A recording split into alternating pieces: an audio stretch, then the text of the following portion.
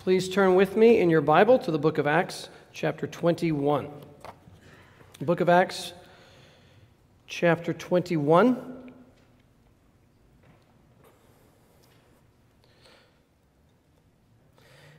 Today we're going to look at a passage where Paul, the representative of the Gentile churches of the world, and James, one of the leaders of the Jewish church in Jerusalem, they meet. And sometimes people caricature James and Paul as if they are not on the same page.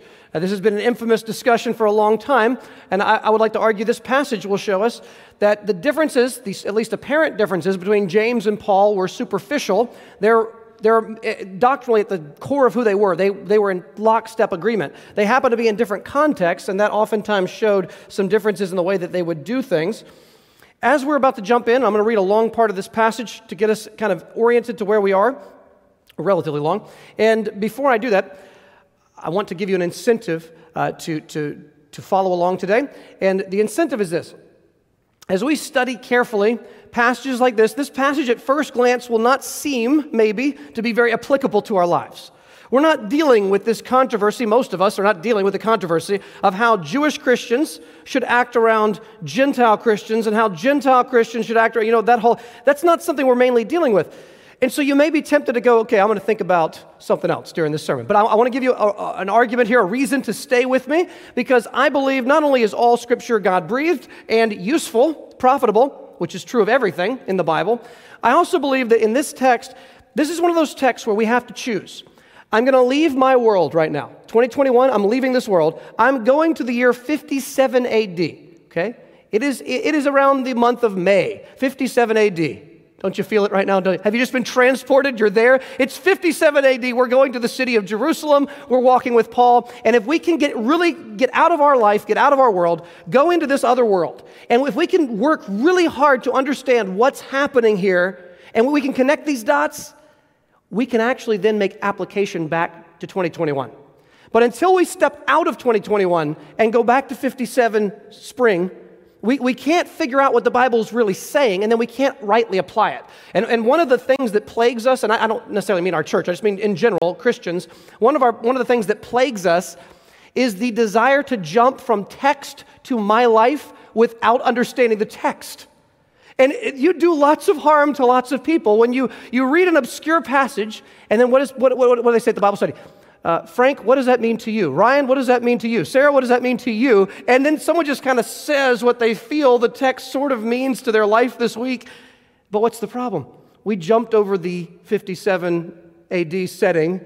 We don't understand the controversy or how it's settled, so we can't accurately apply the text to today until we understand the text in its context, both its biblical and its historical context. So we're going to spend some time leaving now and going back then.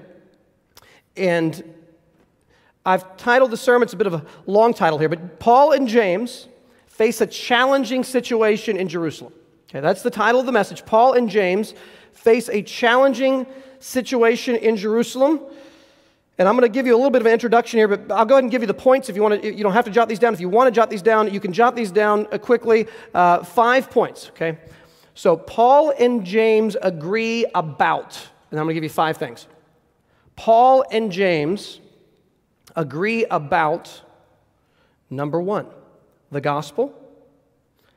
Number 2, the Gentiles. Number 3, the Jews. Number 4, Paul's enemies. They agree about Paul's enemies. Number 5, they also agree about what Paul should do. I'll say that one more time. Paul and James agree about, number 1, the gospel. Number 2, the Gentiles. Number 3, the Jews. Number 4, Paul's enemies. And number 5, what Paul should do. Let me read our passage, and we'll work back through this in pieces as we go. If you remember, Paul has been warned not to go to Jerusalem because when he gets there, he's going to experience extreme persecution.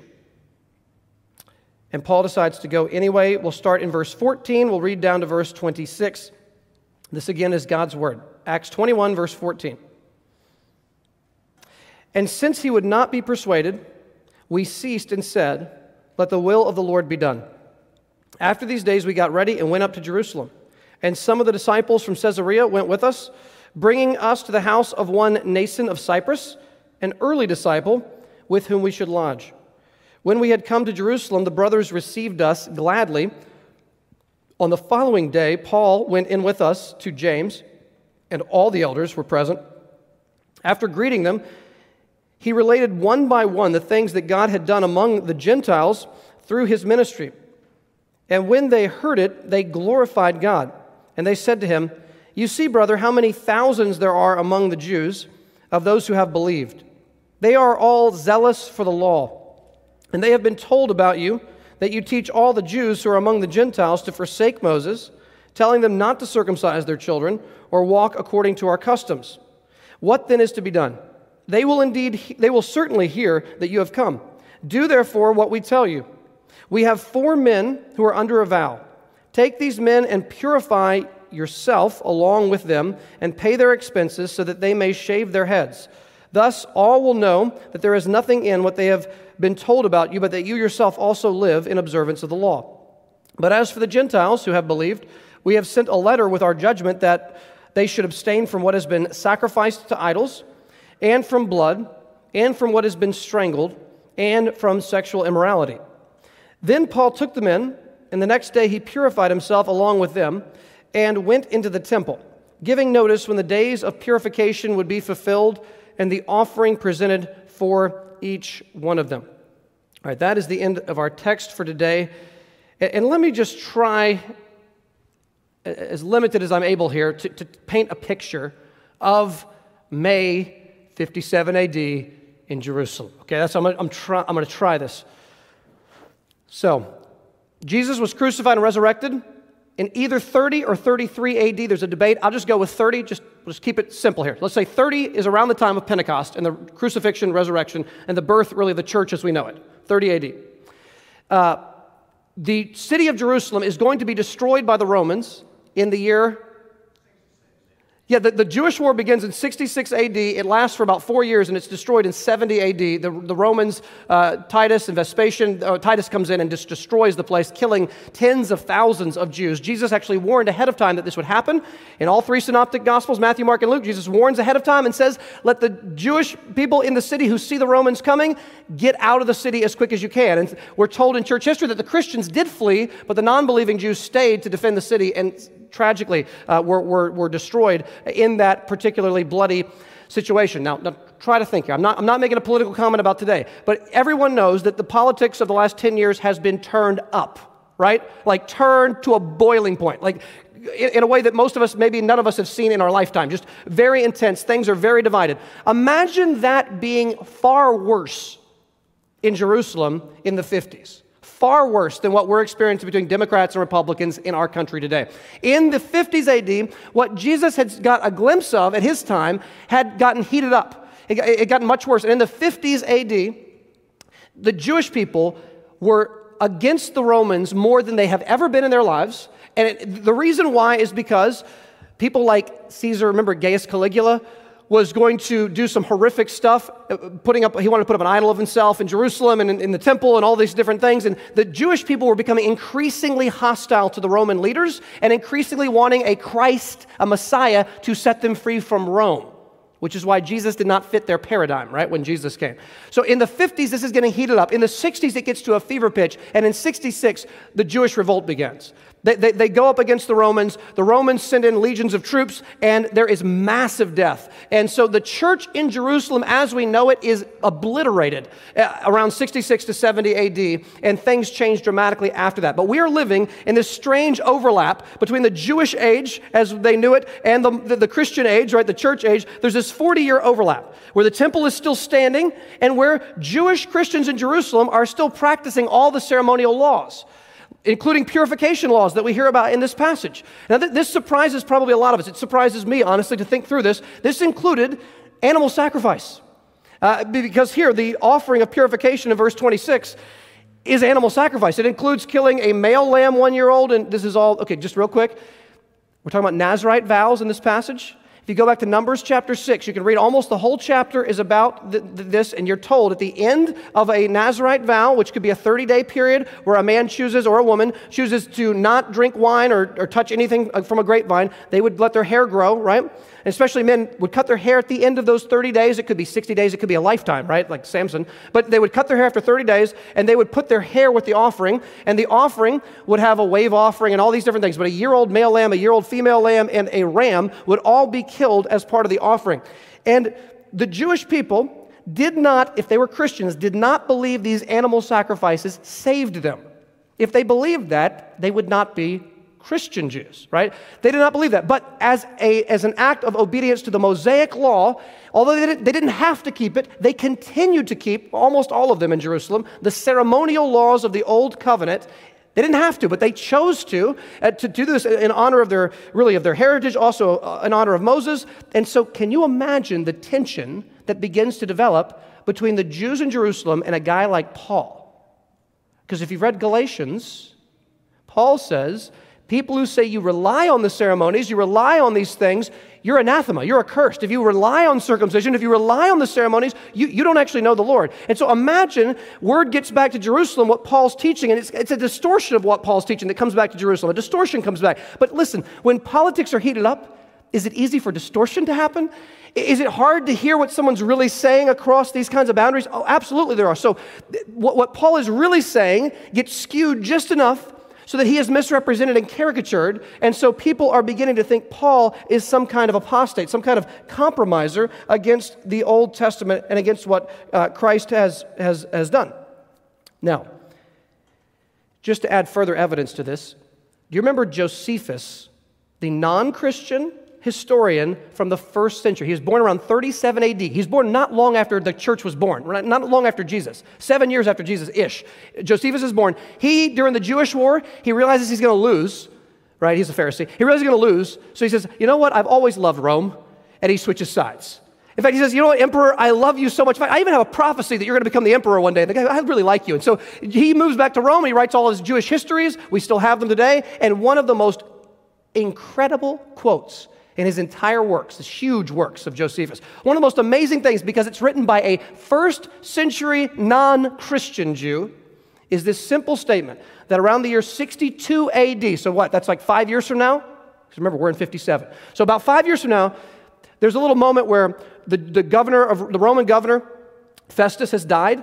And you know how there can be a power vacuum in a moment when you're trying to replace an old leader with a new leader who just died? In that power vacuum, Ananus, not Annas, Ananus, who's the high priest, is sick and tired of James, the brother of Jesus, who's in this passage.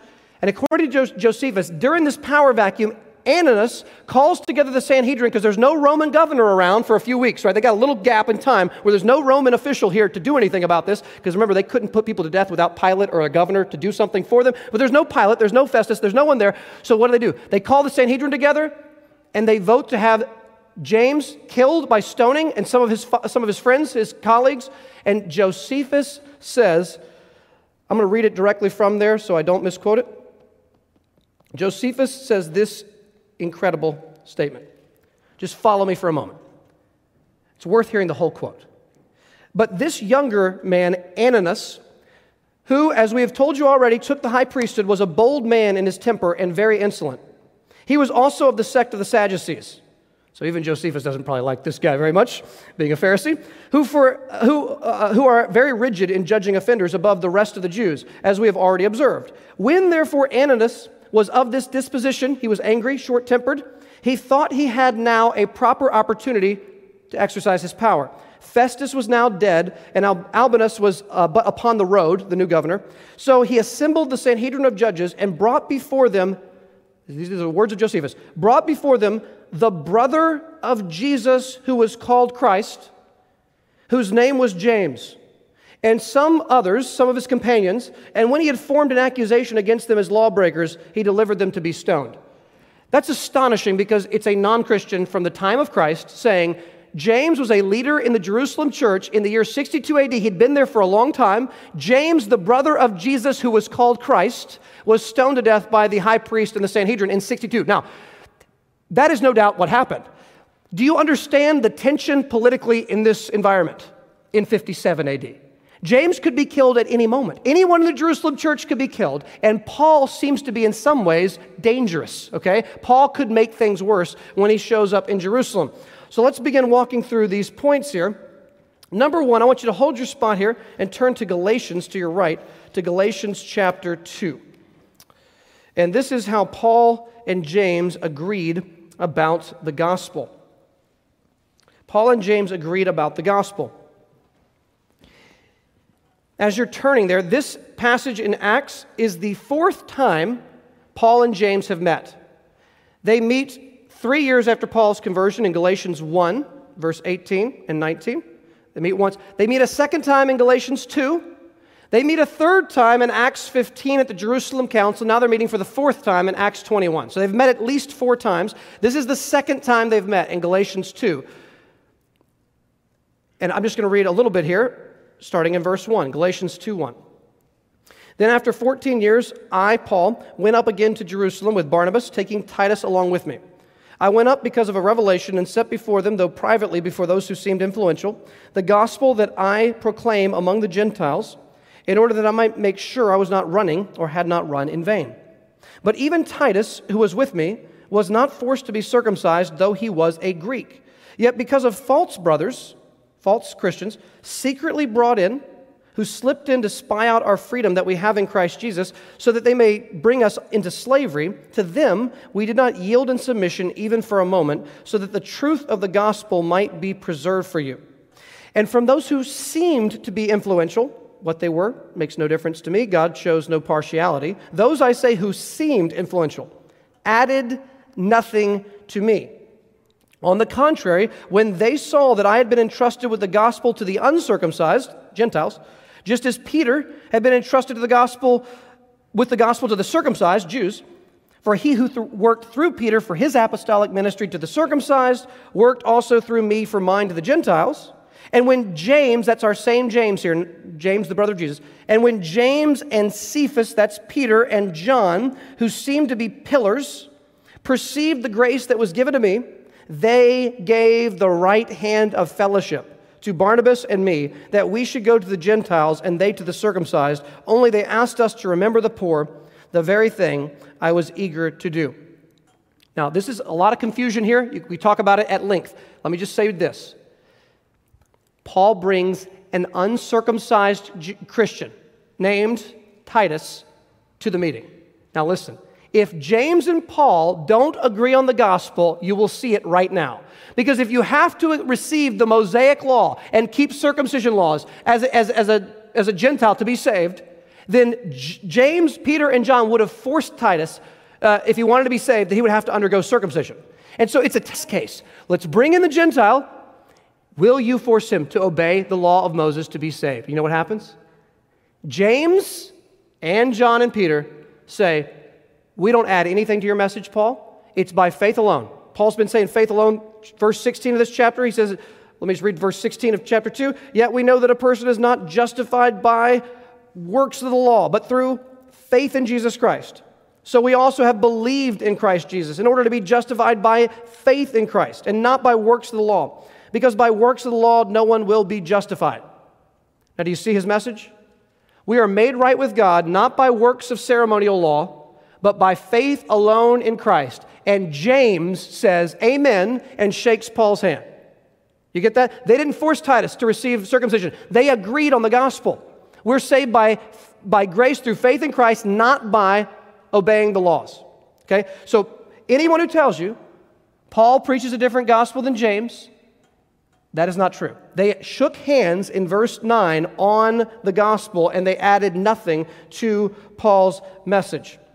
Now, let's turn back to Acts chapter 15. Acts chapter 15.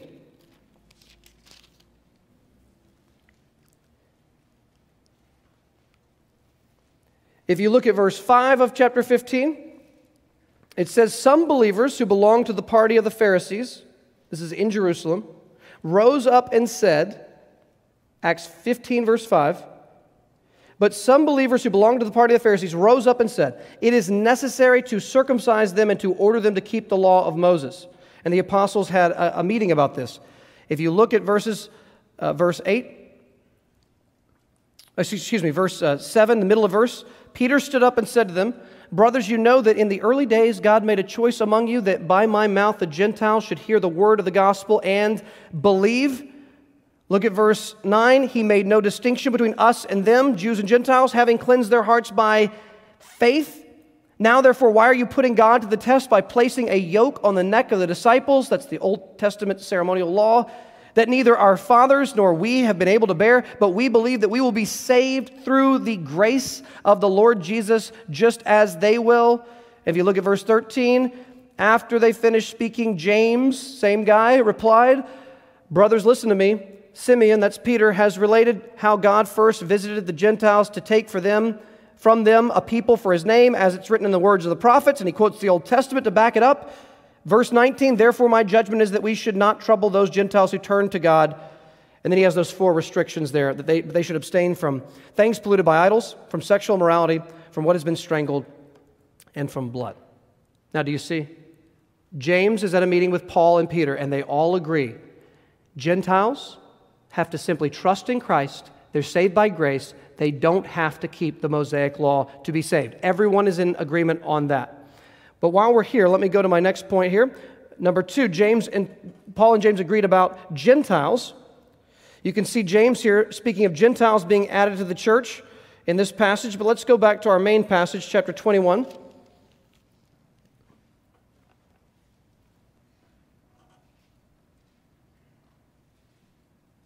And let's look back at verses 17 to 20.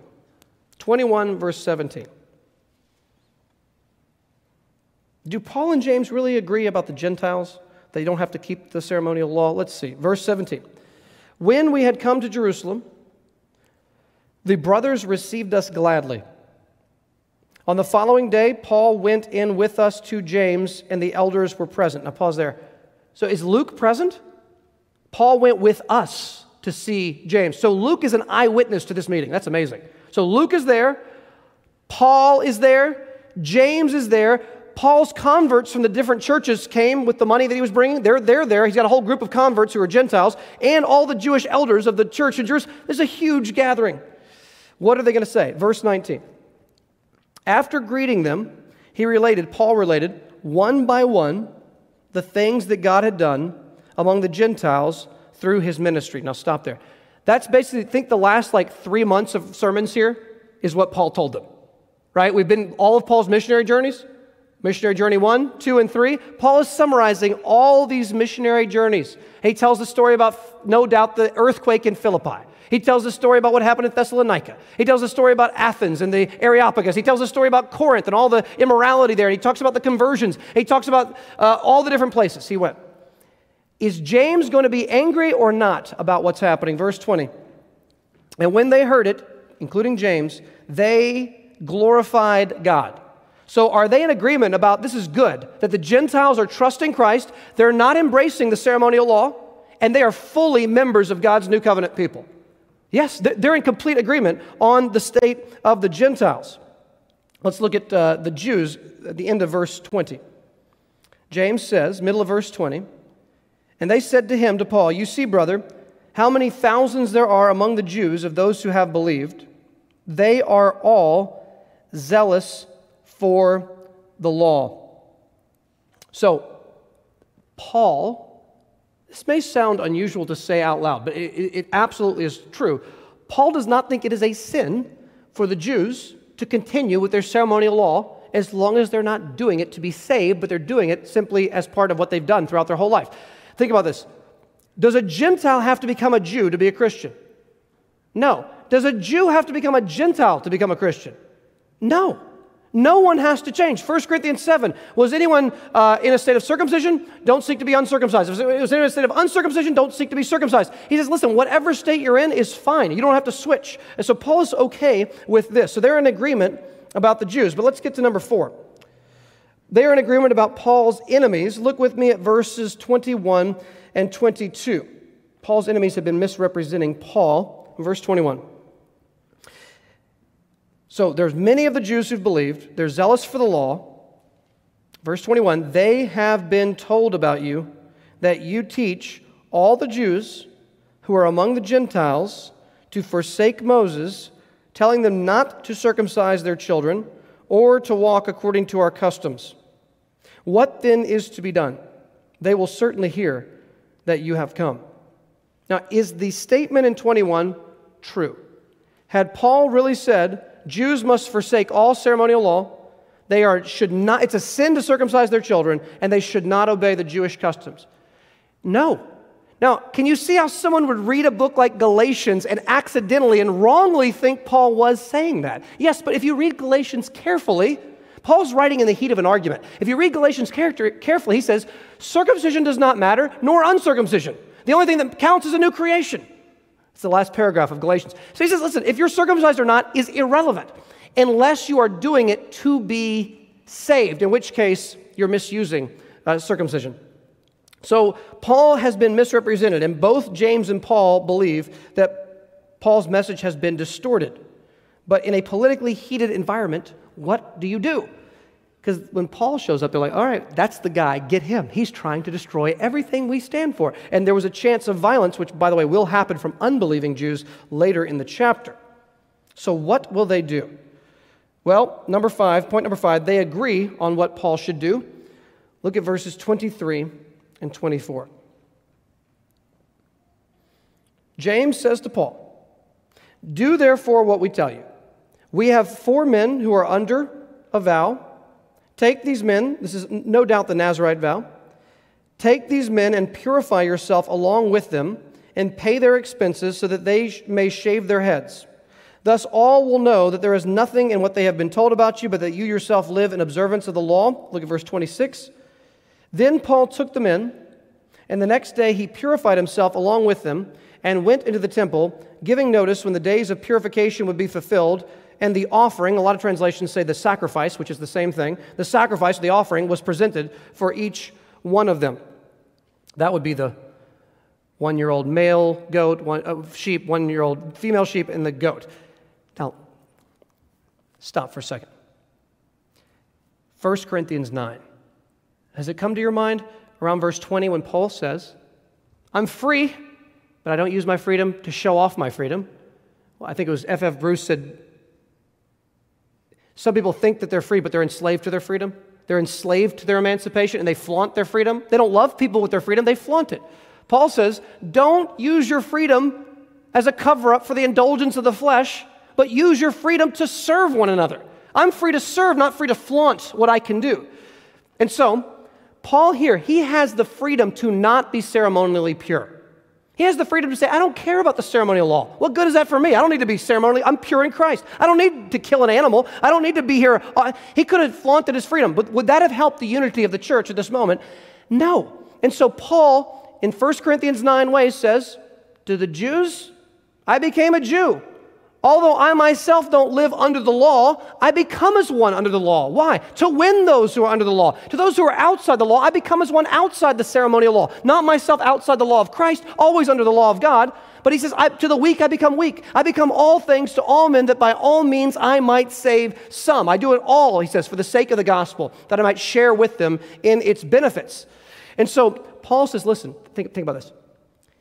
If the church in Jerusalem is made up of almost only Jewish Christians, and they want to reach their city, if they abandon the ceremonial law, do you think the people around them will listen to them?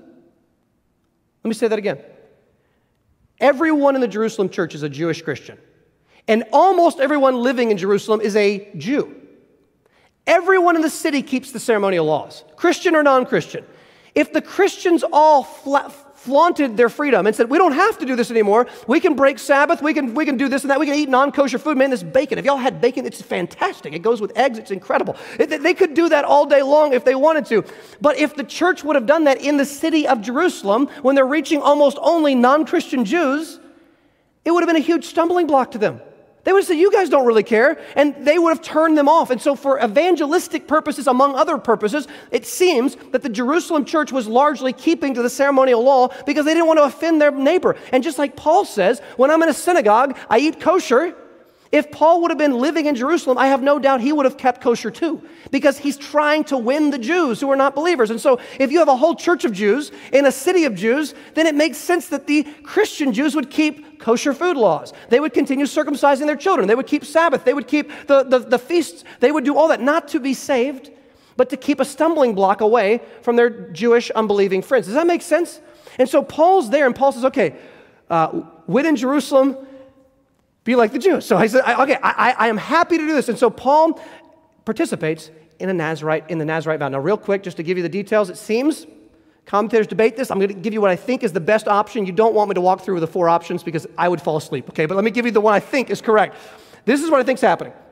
These 4 men are under a Nazarite vow. They're probably waiting for the 30 days to be done so they can cut their hair, offer those sacrifices, right?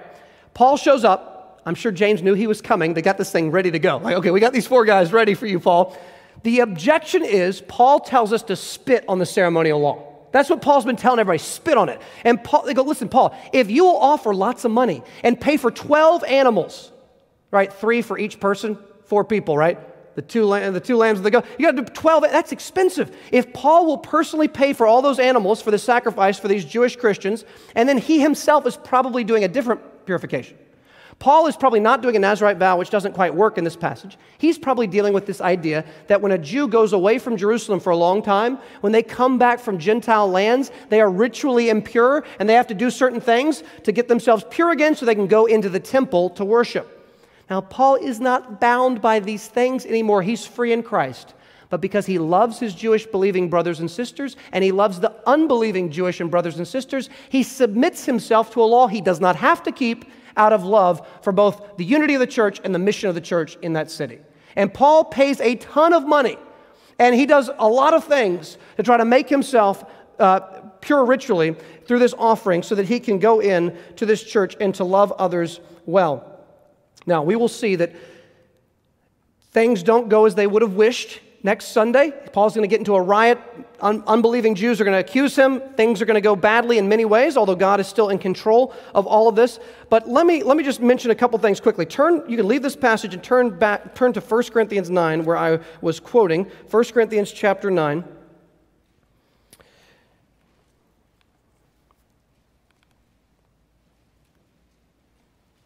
And I want to draw out a few points of application. So we're going to leave 57 AD. We're going to head here to Reformation Day 2021. Okay, that's where we are now. And I want to make a few points of application. Let me reread part that I quoted here. Look at verse 19 of 1 Corinthians 9. It's worth hearing these verses another time. You know what? I want to start earlier. I do this all the time. Let me start in verse 12 and follow this. If others share this rightful claim on you, do not we even more? Nevertheless, we have not made use of this right, but we endure anything rather than put an obstacle in the way of the gospel of Christ. I'll just stop there. In your life, are there areas where you are using your legitimate freedom in Christ in a way that you know in your conscience is not loving to people around you? I don't even have a specific thing in mind right now. I'm just talking, you know yourself, you know your situation. Are there areas where you are flaunting your freedom in Christ? You say, I have the right to do this. I don't care what other people think. I don't care what it does for others. I don't care if it tempts other people to sin. I don't care what's going on. I'm going to do this my way. Are there areas where we feel like, okay, I think I am misusing legitimate freedom as a cover-up for the flesh? Let's look at verse 19. For though I am free from all, I have made myself a servant of all, that I might win more of them. To the Jews I became as a Jew in order to win Jews. To those under the law I became as one under the law, though not being myself under the law, that I might win those who are under the law. To those outside the law I became as one outside the law, not being outside the law of God, but under the law of Christ, that I might win those outside the law. To the weak I became weak, that I might win the weak. I have become all things to all people, that by all means I might save some. I do it all for the sake of the gospel, that I might share with them in its blessings. Let's think here in your own life, what are areas and ways in which we could apply this principle in our own life. Now, I want to shift just slightly and just mention 4 things briefly on another point of application, a little bit to the side of that last one. Okay, if you've been here the last couple weeks, here's something you'll notice. And there was one pastor pointed this out in his sermon, and I was like, I didn't see that. It was very helpful for me. I want to mention this in closing. We won't turn back to it, but in Acts 21, at the beginning of the chapter, Paul's on his way to Jerusalem. Every single time he stops at a city, everybody there says, Paul, don't go. Remember? He gets to the city of Tyre. For 7 days, the Christians say, Paul, they're going to kill you. Don't go. He gets down to the next city. He gets to Caesarea. Paul, I'm telling you, don't go. It's not worth it. And Paul keeps saying, no, I've got to go. I've got to go for the sake of the church, for God's glory. I've got to go. I don't care if I die. My life is pointless to me if I can just finish the purpose of God in my life. And so I'm going to testify to the gospel. If it kills me or not, I've got to go. And finally, everyone agrees for Paul to go. So get this. In that part, Paul was going against his counselors and against the crowd, right? He disagreed with what even Luke was saying. Luke said, we pleaded with him not to go. And then finally we said, okay, we'll go. In this passage today, James and the elders come together and say, hey, Paul, we're a group. We got an idea for you. Here's our counsel. And Paul says, I'll do it. Now you see, that's the opposite, right?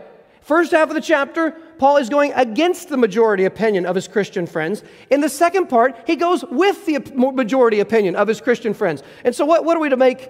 I do think that those are meant to be put side by side. It's fascinating to me. He goes against the majority and with the majority. Now listen, we all have different personalities. I am so thankful that the body of Christ is diverse in all the different giftings that we have, all the different ways we think and the talents that we have. I thank God for that. If everybody was an eye, what did Jerry say? We'd see pretty well. But that'd be about it. If we were only an ear, we'd have great hearing. We wouldn't be able to see. So we're thankful for the diversity of gifts in the body of Christ. Now, but listen, with gifts come talents and temptations unique to that gift. Maybe you have, by nature, a contrarian personality. I'll admit, I probably have a little bit of this, okay? I don't really love the majority. I kind of like, if I could go against, there's a part of me that kind of enjoys going against the crowd, okay? There's a part of me that kind of likes it, which can be good or bad, right? Depending on the situation. So someone's bent, you may be like me, you might be more in the bent to not, if it's really popular, you're like turned off by it. I don't know, it's just me. Like once it becomes, there's a certain level of something gets popular and I kind of lose interest in it. I don't know what it is. So there's a contrarian thing. Some of you probably have this just like I do. If I'm the only one, then that is the blessing I give to the church, if I'm the only one. But I'm sure there's more. So if you have that, your instinct is always to go against majority opinion. I'm going to prove them, I'm going to show them, I'm going to tell them, I'm going to show what's what. I'm going to prove that I know and they don't. I got this figured out and they got it all wrong. And that could become a very fleshly thing, right? So we got to get control over that. On the other side, some of us are hardwired towards agreement and appeasement and maybe you could call it people-pleasing or whatever it is. We want people to agree with us. We want to agree with them. We're always bending towards agreeing. Now, that can be good or bad, right? Just like the other one. So, what we really need to be depends on the moment and what's happening, right? And what we learn in this particular passage is when the advance of the gospel is at stake, that's what makes Paul decide yes. So in other words, they say don't go to Jerusalem. Paul says I'm going not because I'm contrarian. I'm going because I want to preach the gospel in Jerusalem to my beloved Jewish friends, my kinsmen. Remember Romans 9? I would trade my salvation for the Jewish people if I could. Remember Romans 9? I bear witness, my conscience bearing witness in the Holy Spirit. I'm not lying. I would be accursed and cut off from Christ if I could, for the sake of my kinsmen according to the flesh. My earnest prayer to God is that they might be saved, Romans 10:1. So Paul loves them. He says, listen, if I die preaching the gospel in Jerusalem, it will be for a gospel purpose, for the advance of Christ's name, and it will make my death worth it. So you see, his calculus is gospel advance, right? On the other side, he gets to Jerusalem, James goes, your reputation, frankly, is not good. And if they find out you're here, they consider you an apostate, that you're catechizing people to reject Moses, and that it's a sin for Jews to obey the Jewish law. And Paul's like, I don't teach that. Yes, but they've heard about Galatians. He's like, oh, yeah, I could see how you could misinterpret that letter. Okay, so I'm making up some stuff here. Okay, so maybe that's what they said. And then, so what does Paul do? James says, you need to help these guys complete a Nazirite vow, pay for the animals to be sacrificed, which is 12, which will cost you a lot of money, proving you're serious, and then you need to complete your purification so you can go into the temple pure. That proves to people you're not against obeying the law. It's not wrong for a Jew to keep the ceremony. It's not a sin if they're doing it for the right reason. And what does Paul say? That's going to advance the gospel, isn't it? I'll do it. I don't care how much it costs. I don't care what it costs me personally. And by the way, it's about to cost him almost his life, because while he's trying to do this, he almost gets killed by a mob. So Paul, I don't care. I will risk my life, I'll be inconvenienced, I'll pay a lot of money, but for the advance of the gospel, it will be worth it. So, counselors are good, and we should have counselors, but they are also fallible, right? We need counselors, but they can be fallible. They are fallible. Genuine Christians who are wise and godly can reach different conclusions on disputed matters, right? You've got things that are always right in the Bible, things that are always wrong, but do you know about that third category? Things that are indifferent. What color shirt you wear is not a command of the Bible. It's indifferent. You can make your own decision. And with matters of indifference, we always choose what advances the gospel. We always do what's right. We never do what's wrong. And on matters that are indifferent, we choose what serves the advance of the gospel.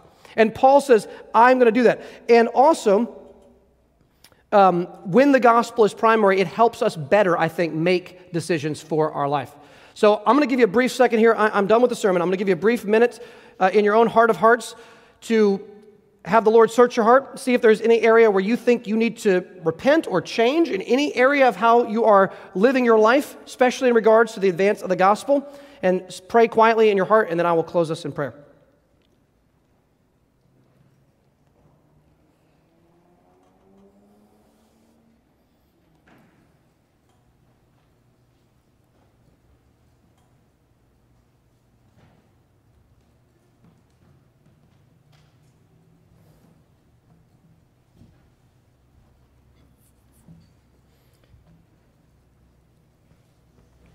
Heavenly Father, thank you that these leaders of the church agreed that we are saved by grace through faith alone in Christ, that we are not saved by any of our deeds, works, or effort, that we're saved by the works of Jesus, living a perfect life, dying a substitutionary death on the cross, being buried because he was truly dead, rising because he was truly raised to life, appearing to many, ascending to heaven, and will one day come to judge the living and the dead. Thank you that because of his work, we can have access to a holy God. We can be clothed in the righteousness of Christ. We can celebrate what this day, this Reformation Day, is meant to celebrate, which is you alone get the glory for our salvation. And God, I pray that as we try to reach out to others, that you would give us wisdom and give us wise counselors, wise guides, wise believers who can speak into our life on difficult decisions, whether it's what job we're going to take, which is oftentimes morally neutral, or where we'll go to college or graduate school, or where we'll work next, or who we'll marry, and all these different things. There's moral implications to all these, but sometimes there's neutral issues. And God, I pray when it comes to those that are less clear, that you would help us to make decisions that most advance your glory and the gospel in this world. Help us to be willing to pay sacrificial costs, like Paul paying for those animals, in an effort to take away stumbling blocks to the gospel, that we would better reach those who do not yet know you, and give us a humility and a wisdom to know when to do what, and also a humility to admit when we have failed. And please forgive us when we do, and I pray this in Jesus' name. Amen.